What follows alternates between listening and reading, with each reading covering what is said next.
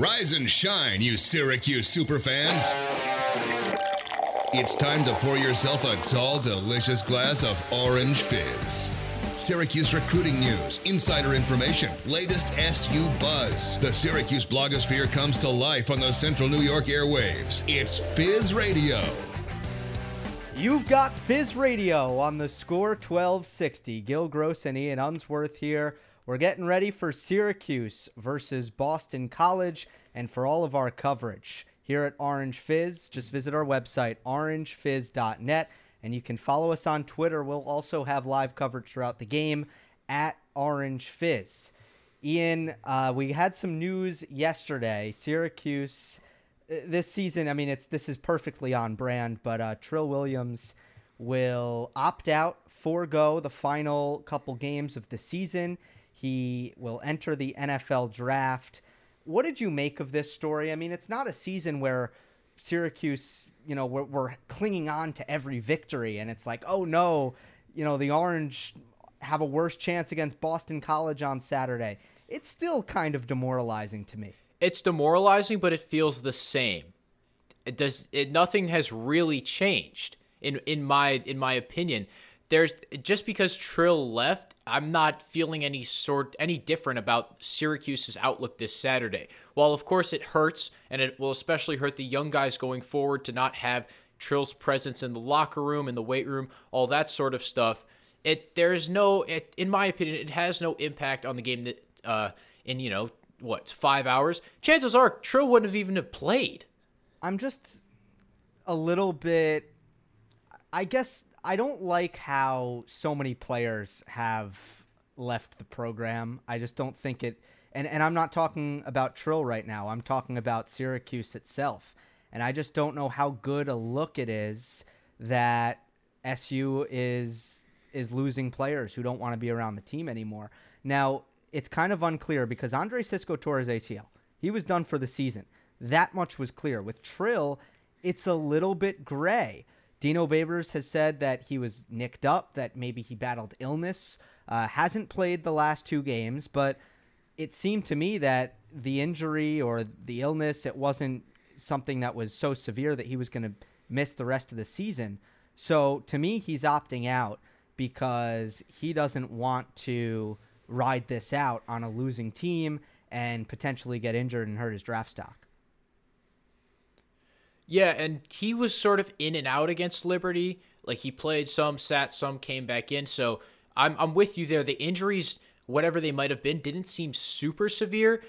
But nobody wants to be a part of a losing team, especially if it's going to be your last season of college football. And are we calling him a quitter? Maybe, maybe not. But there's obvious that there was some displeasure with the program. Trill's dad, Trey, on Twitter was not very happy with the Syracuse performances and Dino Babers' head coaching. I specifically remember him tweeting during I believe it was 2 weekends ago during the game, put a young quarterback in. So maybe it was Trill not agreeing with Dino Babers' head coaching decisions. Whatever it may be, I do see your point, Gil, but at the same time, these guys at the end of the day have to look out what's best for them. Paris Ford of Pittsburgh opted out just a couple days ago as well for the same sort of reasons. He doesn't want to contract COVID. He wants to have a chance, go into the NFL draft healthy with no blemishes on his record. So this could be the same sort of thing for Trill, wanting to prepare. And we've seen guys all over college football do it. It's not just a Syracuse thing. Okay, that's fair. If you were a father of a player on the Syracuse defense, I think that you're frustrated. Yeah. You feel like that unit has been playing well and holding their weight, and this was a season that was highly anticipated for Cisco, Melifonwu, and Trill Williams, and they really wanted a chance to, I think, leave a mark on the national stage, as we talked about a couple weeks ago, Ian, and they just haven't really gotten to do that. What's your post-mortem on Trill Williams, I guess, right? So how will you remember him as a member of the Orange? Well, you can't think of Trill Williams without thinking of that 90-plus yard scoop and score. Is that not the first moment that pops into your head? For me, it'll always be it'll be two things. It'll be the 90-plus yard scoop and score, and it'll be Cisco, Trill, Iffy. Those three names for me kind of bond together. Of course, Cisco stands out among the three, but those three names will always be bonded together in my head when you talk about Syracuse football, and especially in these last couple of years, I guess, the excellence of the Syracuse secondary. Gil, do you think Trill has a chance to go in the first or second day of the NFL draft? Our buddy Brad put up an article on the site, orangefizz.net, saying that Trill's probably a 4th to 6th round pick. Do you agree with that assessment? I do. I mean, he's 6'2", close to 200 pounds, I believe, and he runs a 4.34. Or I think last time he was clocked, he was at a 4.34. See, to me, that could be third round, maybe pushing second, depending on his combine performance. Yeah, no, his combination of size and mobility, from his footwork to his straight line speed, that it's unreal. It's very much NFL caliber. I mean, don't forget, I think he was ranked, was it number 16 on Bruce Feldman's freak list before the season? Yes, and actually one other ranking I just saw a couple days ago, he was the second best slot corner in the nation according to Pro Football Focus. So yeah, another stat helps him out there. He's always been kind of underlooked, I think. You know, Trill's always been kind of underrated, and it's probably just because Cisco is so good, it's hard to pay attention to, you know, a bunch of players at the same time, and it's also the nature of being a defensive back. Trill didn't get quite as many interceptions as Cisco, so people didn't really talk about him quite as much, but he's always been a stud from the moment he arrived here. And by the way, he was a 4-star, so he didn't come out of nowhere. He was very highly touted, and he couldn't have panned out to be any better. And I think it also helps, if we're going to talk draft prospects, it helps that he's versatile. You said he's 6'2", almost 200 pounds. He can play on the outside. He can play in the slot, as we've seen him do a lot this season. And he played some boundary safety this year after injuries, dinged the Syracuse secondary. So you can put him anywhere, and I'm sure he'd do fine on the line of scrimmage as well if he's playing maybe even more of a Viper role in the NFL, coming up to tackling the run. I like the fact that Trill is just so versatile has to, I guess, enamor many NFL scouts to him. Yeah, it's a very good point. So the Syracuse defense loses another leader. How concerned are you now that the defense, which has been a strength this season, especially the passing defense, which is going to be a big deal against Boston College, which is a 2 p.m. kickoff, by the way. I know, a little bit strange. We're in that rhythm of a noon start. It's going to be a 2 p.m. kick, and Syracuse defense is now without its two leaders in the secondary. Are you concerned that what has been a strength all season is going to start to morph into an average to below average unit? I hate to say it, but does it make a difference? I as much as I love Trill Williams, offenses were not really throwing the ball his way. It was a lot of, let's throw it Garrett Williams. Trevor Lawrence saw how that worked out not very well. So Trill's hurt, we'll throw it as replacement, Amon Greenwood, or we'll throw it at Jihad Carter. These offenses are smart. They target the young guys. Trill Williams, when he was in the game, was not subject to do much. I think in the opener against North Carolina, Sam Howell didn't throw his way once. Correct. He must have been bored. So without Trill Williams, Syracuse is just as vulnerable on the back end, and probably even more vulnerable, because let me preface this by saying Amon Greenwood is young. He has not played much football, and most of the time when he gets beat, he's getting beat by older guys that are more skilled, but he's getting beat a lot. He's getting beat a lot. Jakari Roberson had over 100 yards last weekend, and that was one of the main reasons why Amon Greenwood was tracking him.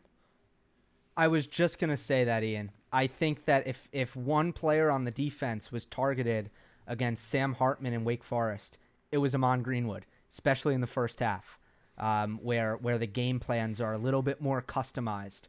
So that's the player to watch. Greenwood, you mentioned it. He's young.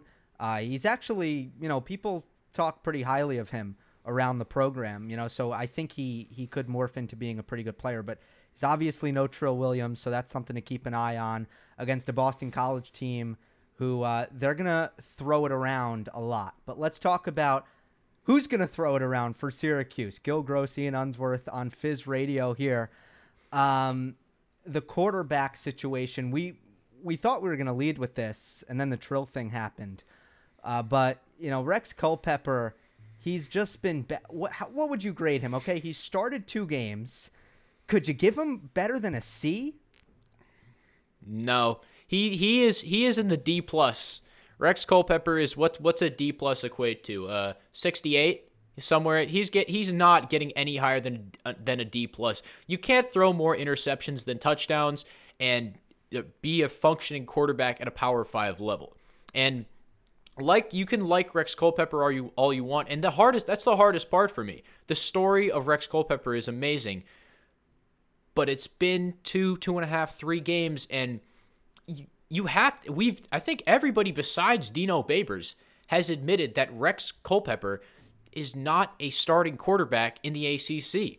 He just can't function at that level. His passes don't have the zip, and he doesn't make smart decisions.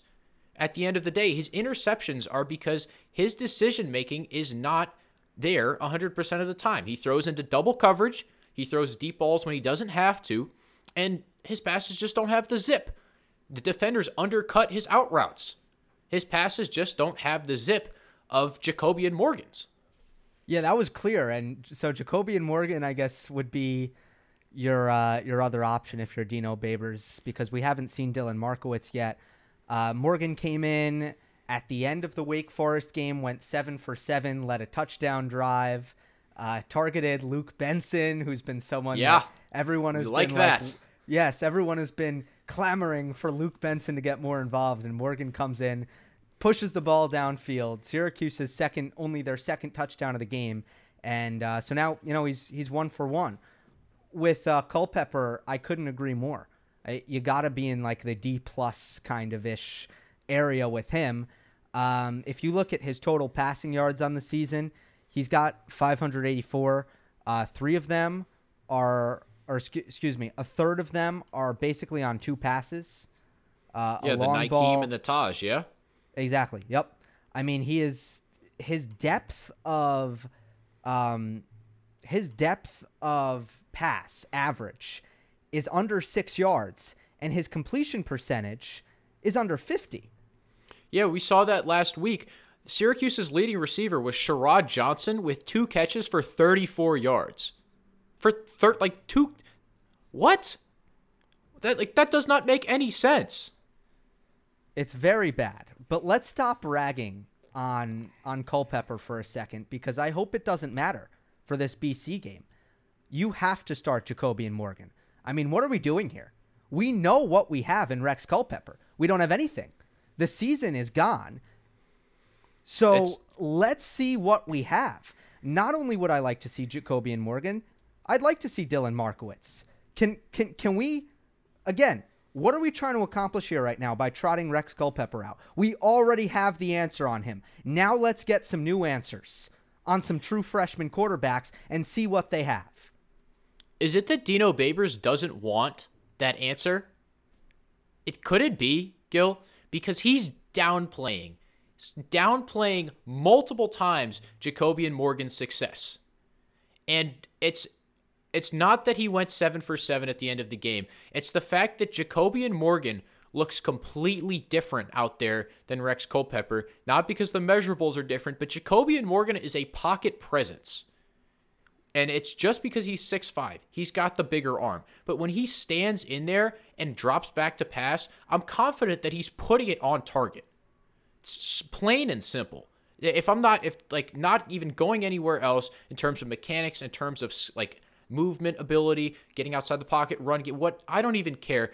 When I see Jacobian Morgan throw a football, I am confident it's going to get where it's supposed to be. When I see Rex Culpepper throw a ball, I'm not sure if it's going to get there.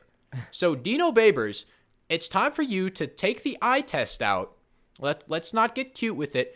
Use that eye test and figure out which of my quarterbacks looks better throwing the football and which of those guys is going to lead me to a win? The answer is obvious. We're up against a break. More on the Morgan Culpepper question on the other side. This is Fizz Radio. Back after this.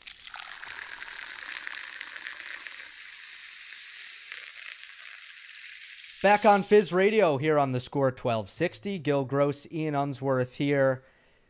In a couple minutes, we're going to talk to Andy Backstrom, who's extremely insightful on this Boston College Eagles team. He's a writer for Eagle Action, part of the Rivals Network.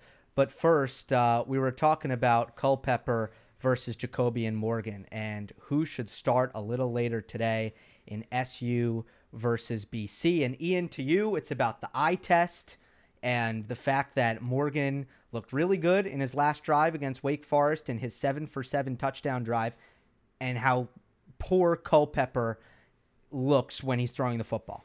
And I'm with you on that. I get that. But to me, it's not really about that. I really don't care if Jacobian Morgan is the answer or is not the answer. It doesn't matter to me. To me, we have an unknown and we have a known. And that known is Rex Culpepper. We know exactly who he is. And it's not good. It's not the future. And it's time to now see what you have. And I think it's important to remember who the last really effective Syracuse quarterback was. Yeah. Eric Dungey. There you go. And this is a story. I wrote it for orangefizz.net, so you can check that out, the written version of what I'm about to say. Eric Dungey came in after Terrell Hunt tore his Achilles in the first quarter of the first game of the season in 2016, and nobody knew who he was, and nobody knew what he had. And it was never Scott Schaefer's plan to play Eric Dungey as early as he did. The rest is history. He breaks the all-time record for Syracuse passing yards. He leads the team to 10 wins in his senior year. He's outstanding. So is Jacobian Morgan going to be that? Is Dylan Markowitz going to be that? I don't know, but I can assure you that Scott Schaefer did not know what Eric Dungey was going to be. There was no way of knowing. He didn't plan to play him as a true freshman. You don't plan for these things. But at this point, there's no more bowl game. The team's not going to win anyway, in all likelihood. See what you have. This is a no-brainer to me. Gil, I'm glad you're able to speak your piece, and I'm in your boat. I'm rowing the boat with you, actually, if we're being completely honest. But it all comes down to Dino Babers at the end of the day, because he has this reluctance. It's the reluctance. I mentioned it before we went to break, but I didn't delve into what I meant. So after the game, Dino Babers goes to his post-game presser, says, "Oh yeah, Jacobian's drive was nice, but he was just making easy throws. It was like playing 7-on-7." Well, first of all, Dino, it's not 7-on-7. There were 11 players on the football field. This was a real game. All right, this isn't some summer tournament where nobody's wearing pads. He says Wake Forest didn't bring pressure. They brought a 6-man blitz. He rolled out and hit Sherrod Johnson in the chest plate. It's not okay. I get it, Dino. Wake Forest was up big, but Jacobian Morgan still went out and played effective college football. And either way you look at it, and then let's just tack all that on to your point, right? That we know what we have with Rex Culpepper. We don't know what we have in either Jacobian Morgan, or we absolutely don't know what we have with Dylan Markowitz, who is said to have a cannon for an arm. Why not let them play? And at the end of the day, where it all comes back to the people that I have honestly had the biggest problem with this year: Dino Babers, person number 1A, and Sterling Gilbert, person number 1B. Because I am 100% sure, if Sterling Gilbert wanted either Jacobian Morgan or Dylan Markowitz to start, he would go to Dino and say, "Hey, this guy is ready, let's put him in." And Sterling Gilbert has that credibility. He has that clout to convince Dino to make a move like that. And if Dino isn't listening, that's on him. But the whole entire fan base is ready. Everybody in the 315 is ready. There's no question. Let's be fair here. It made sense in the second half of the Liberty game to play Rex Culpepper. If you are a third/fourth string quarterback on a college football team, you're generally taking snaps with the scout team, which means you're impersonating the opposing quarterback of game week. And basically, you're not really familiarizing yourself with Syracuse's plays. Second half of the Liberty game, a game you're trying to win. I get it. Rex Culpepper is your guy, and I don't question that. Next, you have Clemson. That is a scary team. You cannot really put a true freshman out there who may or may not know what they're doing, and you don't want anyone to get injured. I get it. Again, you know that Rex Culpepper is going to be able to handle that moment, okay? Even with his lack of... Okay, look, I'm not saying he would be able to play well, but I'm saying, he's going to... I guess you don't feel as bad if stuff goes terribly wrong. He handled it the best he could. Let's put it that way. All right. Sure. Now we get to the Wake game. I'm out of excuses here. If they trot out Rex Culpepper again versus Boston College, I mean, it should be pitchforks because it doesn't make any sense anymore. Again, it made sense second half of Liberty. It made sense Clemson. Wake Forest should have been the final straw after the first half. It should have been Morgan in the second half. And it wasn't. And that's my view. It wasn't, and we don't know why. Let's talk about this pitchforks thing here for a second. I don't think it's going to be pitchforks, just because I'm going to say this. Dino Babers getting this team to perform for 2.5 quarters against Clemson saved him for the rest of this year. Because after that performance, everyone's like, all right, the team, no matter, it doesn't matter. It's as long as the team could put together something against Clemson, it's okay. Let's make a little example. Let's do a little comparison here. Michigan, Power 5 team that has not been living up to expectations, and obviously much larger expectations than Syracuse. But at Michigan, if you compete with Ohio State, you're okay. Now, Harbaugh has not been competing against the other teams in the Big Ten. That's why people are calling for his head. Same thing with Dino. However, the Clemson game is much more of a David versus Goliath situation. And even if David doesn't win every single game, people are okay with seeing David give Goliath a few uppercuts before eventually getting knocked into the dirt. And, at Michigan, you're not David. So that's where the issue falls with Harbaugh. With Babers, there is no reason to be losing to Liberty.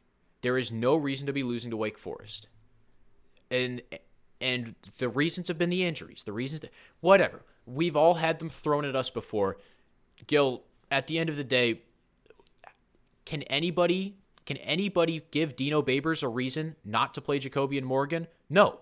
So Dino Babers is giving himself these reasons, and this is going to lead to his downfall. It's going to be his stubbornness.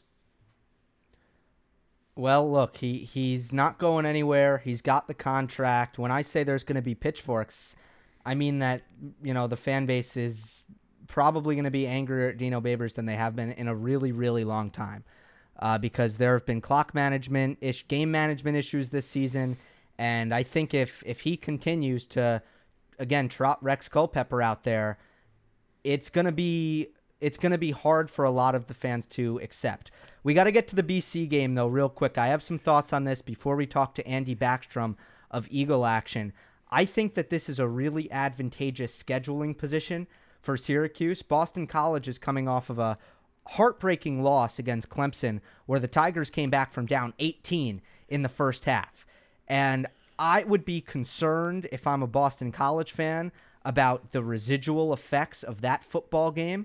Not to mention, I think it's a really nice matchup for Syracuse because the Eagles, under their new coach Jeff Hafley, they're going to throw the ball over and over and over again. So it's going to be the first team in a while that will really challenge Syracuse's secondary instead of challenging its run defense. So I think that the Orange might overperform in this game. Yeah, let's also remember that Clemson was out Trevor Lawrence. Let me get this name right. DJ Uiagalelei was out there tossing footballs against the Eagles. But Gil, I do agree with you. The fact that BC only has one running back who's really done it in the Dome before, and David Bailey, is a massive relief for Syracuse, because the two-headed rushing attacks have been gashing the Orange up the middle. The thing I think Syracuse is really going to have an issue with is Hunter Long, BC's tight end. That's their leading receiver, and he is all over the place. He's got over 40 catches on the year. He's a matchup nightmare, and the Syracuse linebackers have not been great in coverage. I think it'll be Mikel Jones on Long for most of the day. That's going to be a matchup to watch. Keep an eye on that. A lot more on this Boston College game coming up on the other side of the break when we talk to Andy Backstrom, a writer for Eagle Action, part of the Rivals Network. Fizz Radio, back after this.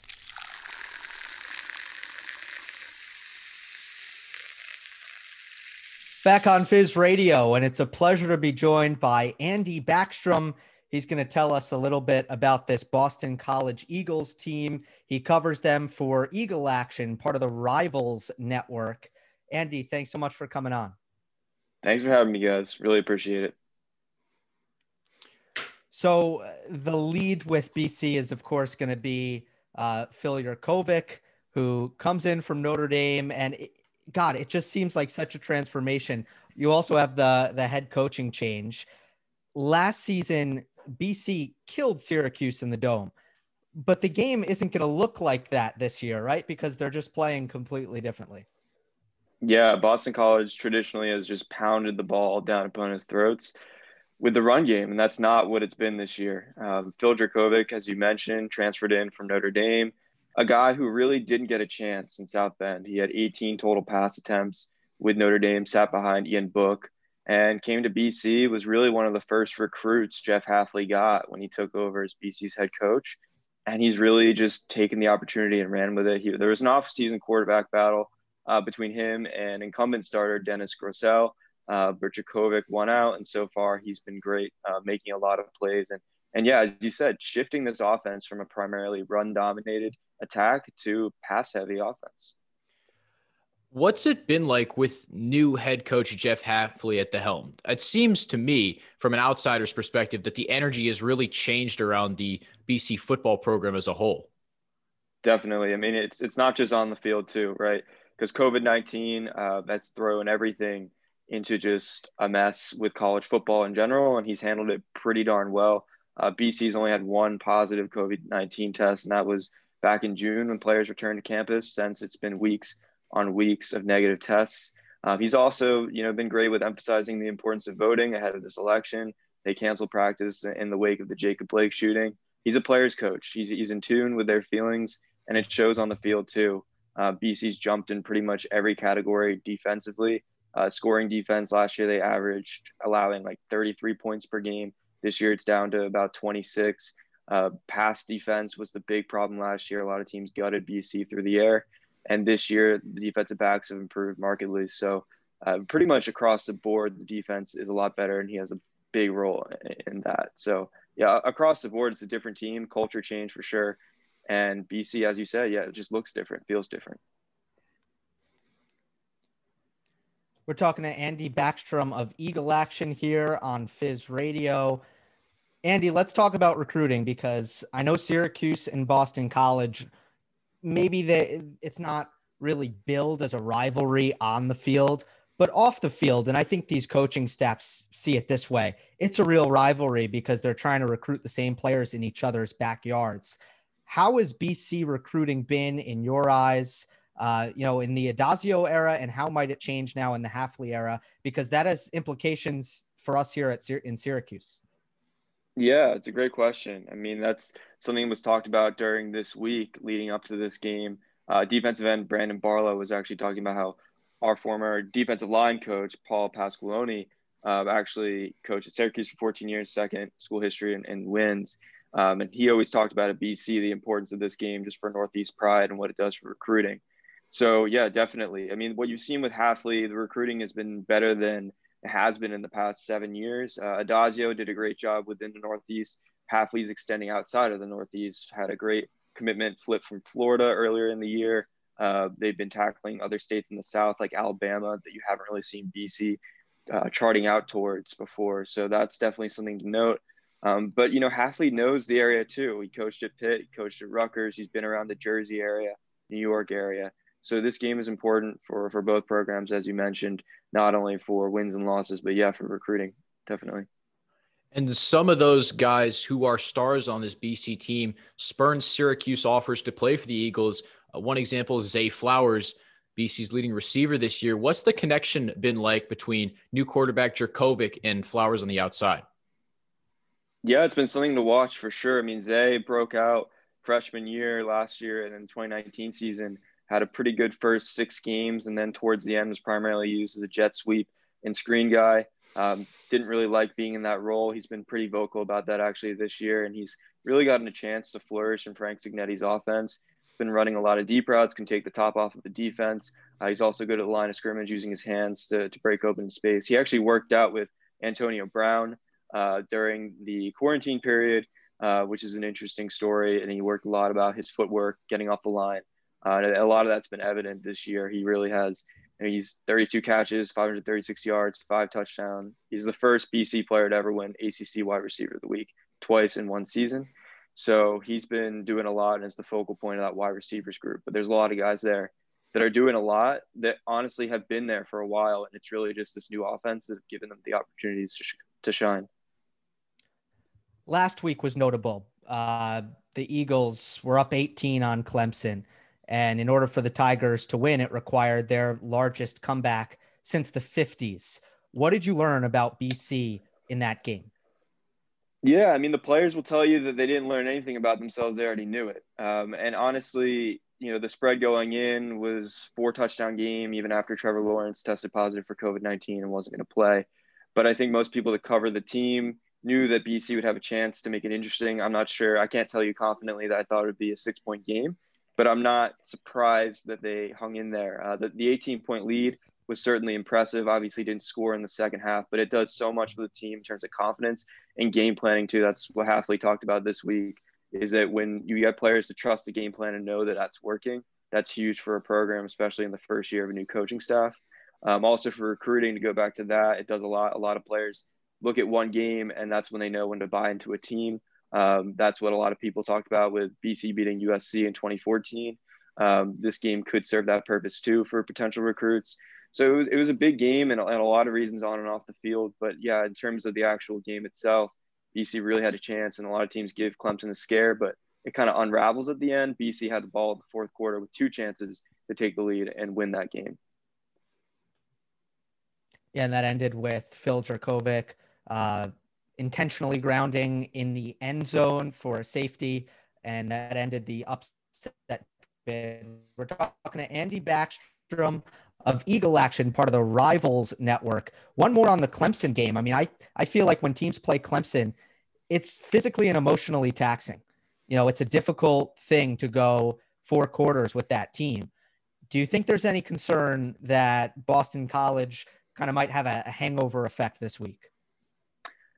I mean, I think there's always that concern with any team, but I think Hafley has been very adamant this season that the process remains the same for every week. You can chalk that up to coach speak. You can say what you want, but this group has battled back from adversity before. They got blown out in Blacksburg, turned the ball over 5 times, lost 40-14 earlier this year when a lot of people thought they might win that game and enter the AP poll. There was concern, what were they going to do the next week? And they came back out with a win. So I think against Georgia Tech and handily. So I think really with this team, I wouldn't expect a hangover. I think that maybe is something you could see of Eagles teams from past years, but this team seems to have a different mentality. But again, I don't know if it's going to be a blowout either, because, the Syracuse team, as depleted as it is with injuries and opt-outs, you never know what's going to happen. Second straight road games, the Carrier Dome, even though you don't have that same aspect of the Loud House, they're not, and anything can happen on the road. It's the ACC, so I think that Hafley has that mindset going into this game. So it'll be interesting to see, but I don't anticipate a hangover now. If Syracuse is going to have a chance to win, BC is going to have to make some mistakes, and I think penalties could be a huge portion of this game. BC's averaging 75 penalty yards this year. What is usually the cause of these BC penalties? How do they impact the Eagles? Yeah, penalties have been a big problem all year, and it's really been something that's bit BC in the butt.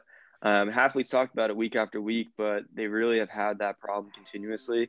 False starts have been a problem. Some personal fouls on defense, some unnecessary roughness. A lot of it's just from energy, defense feeding off of each other, but it comes back to hurt them. So those, intentional grounding you saw last week. Phil Jurkovec is great at extending plays. That's one of his best attributes, but sometimes it can be a detriment because sometimes he tries to make something out of nothing, and that can result in sack or intentional grounding. But yeah, also Syracuse, leads the country in takeaways. I think BC's done a great job protecting the ball all year, but they had that game against Virginia Tech, turned the ball over 5 times. And they've had some pretty lucky breaks, honestly, where they've had fumbles that have been recovered, fumbles that have been called back, interceptions called back because of a roughing the passer penalty. There was a couple of those against Clemson. If those don't happen, or if BC gets careless with the ball on the road, I think that's Syracuse's best bet, honestly, given the defense and the injuries and opt-outs at this point. I would say so as well. And you mentioned Jurkovec extending plays. I guess the question is, will Syracuse be able to get any pressure on the Eagles quarterback? This BC offensive line, if you look at the numbers from last season, absolutely outstanding. I mean, they just did not give up a lot of sacks at all. Part of that is because they were running the ball a lot. So what is the level of this offensive line? If you read stuff preseason, there were people saying that this is one of the best O-lines in the country. Definitely. And people had reason to say that, right? Because they were returning for all ACC guys. But there was a lot of movement up front. They moved Zion Johnson, arguably the best lineman, from left guard to left tackle to the blind side. They moved Tyler Vrabel from left tackle to right tackle, Ben Petrula from right tackle to right guard. And then Christian Mahogany was the freshman filling in at left guard in that one lone spot that needed to be filled. So a lot of movement, and it took a while for chemistry to really form with this group. But I think the past 2 weeks, I know Clemson got to Phil Jurkovec, especially in the second half. But I think the past 2 weeks, there's been a lot of improvement up front with that group. In the Georgia Tech game, they didn't allow a sack. They rushed for over 200 yards against the Yellow Jackets. The run game's been a big problem this year, surprisingly, given BC's tradition of running the football in that offensive line. But they also had 2 drives of 7 minutes and 30 seconds or more against Clemson. And those were 2 really important drives, one at the end of the first half and the other in the fourth quarter, where BC was trying to finish out Clemson. And I think, even though that run game isn't as explosive as it was during the Steve Addazio era, there are improvements being made in terms of moving the chains on the ground, which can be great for a team like BC that wants to control the clock and they want to dominate time of possession. So the offensive line is improving, but yeah, there are some concerns still with giving up sacks and some pressures getting in on Jurkovec, but a lot of that's expected when you're dropping back to throw more than you have for years, and you're extending plays too. I want to flip the field and talk about this BC defense for a second, because last week it held Travis Etienne to 84 yards on 20 carries, which is a pretty good accomplishment, seeing as he's a potential first-round pick. Syracuse didn't have a terrible time stopping Etienne either, but he was injured throughout that game, and against BC, he seemed to be decently fresh. What makes this BC D-line and linebacking core so solid? Yeah, I mean, BC struggled in pretty much every facet last year on defense. That's why they brought in Jeff Hafley to restore the defensive identity of this team. Because if you remember in 2015, when BC went winless in the ACC, the only thing holding them up and making them competitive was their defense. So when that kind of phased out, that kind of led Steve Addazio out of the door. They bring in Hafley. But a lot of it's been on the D-line with the transfers they've added. Luke Beckett, a grad transfer from Cal, Chibuzi Onwuka, a grad transfer from Buffalo, and then even Maximilian Roberts, a grad transfer from Maine. So 3 guys they added relatively late in the game that have really bolstered that defensive line. Marcus Valdez and Brandon Barlow are both good off the edge, have made some improvements. from this offseason. At the linebacker level, too, you've got two guys who are up towards the top of the country in tackles, Max Richardson, Isaiah McDuffie. They've been working together for years. And, they do have some lapses at times in coverage. A lot of running backs have taken advantage of that. You saw Travis Etienne do that last week. And a couple weeks ago before that, Blackshear and Khalil Herbert did that too in that Virginia Tech game. But they've been pretty sound with tackling, which was a big problem for BC in 2019. And that secondary is really the major point that has improved a lot. I mean, Hafley's specialty is working with defensive backs. He coached 7 years in the NFL as a defensive assistant, primarily within secondaries. And that's kind of carried over to what he's done, not only at Ohio State, working with Damon Arnett and Jeff Okudah, and now at BC. He's done a lot, especially with some of the younger guys like Jason Maitre and Josh DeBerry, and then a veteran like Brandon Sebastian makes that huge play at the goal line, right, with the 97-yard scoop and score last week against Clemson. So a lot of improvement in the back end. Seems like this BC program is going in a really good direction, which makes it all the more challenging for Syracuse in more ways than one. You can read Andy Backstrom at Eagle Action, part of the Rivals Network. Andy, we appreciate you taking the time here. Thanks for having me, guys. Really appreciate it. Back on Fizz Radio with Fizz Feedback after this.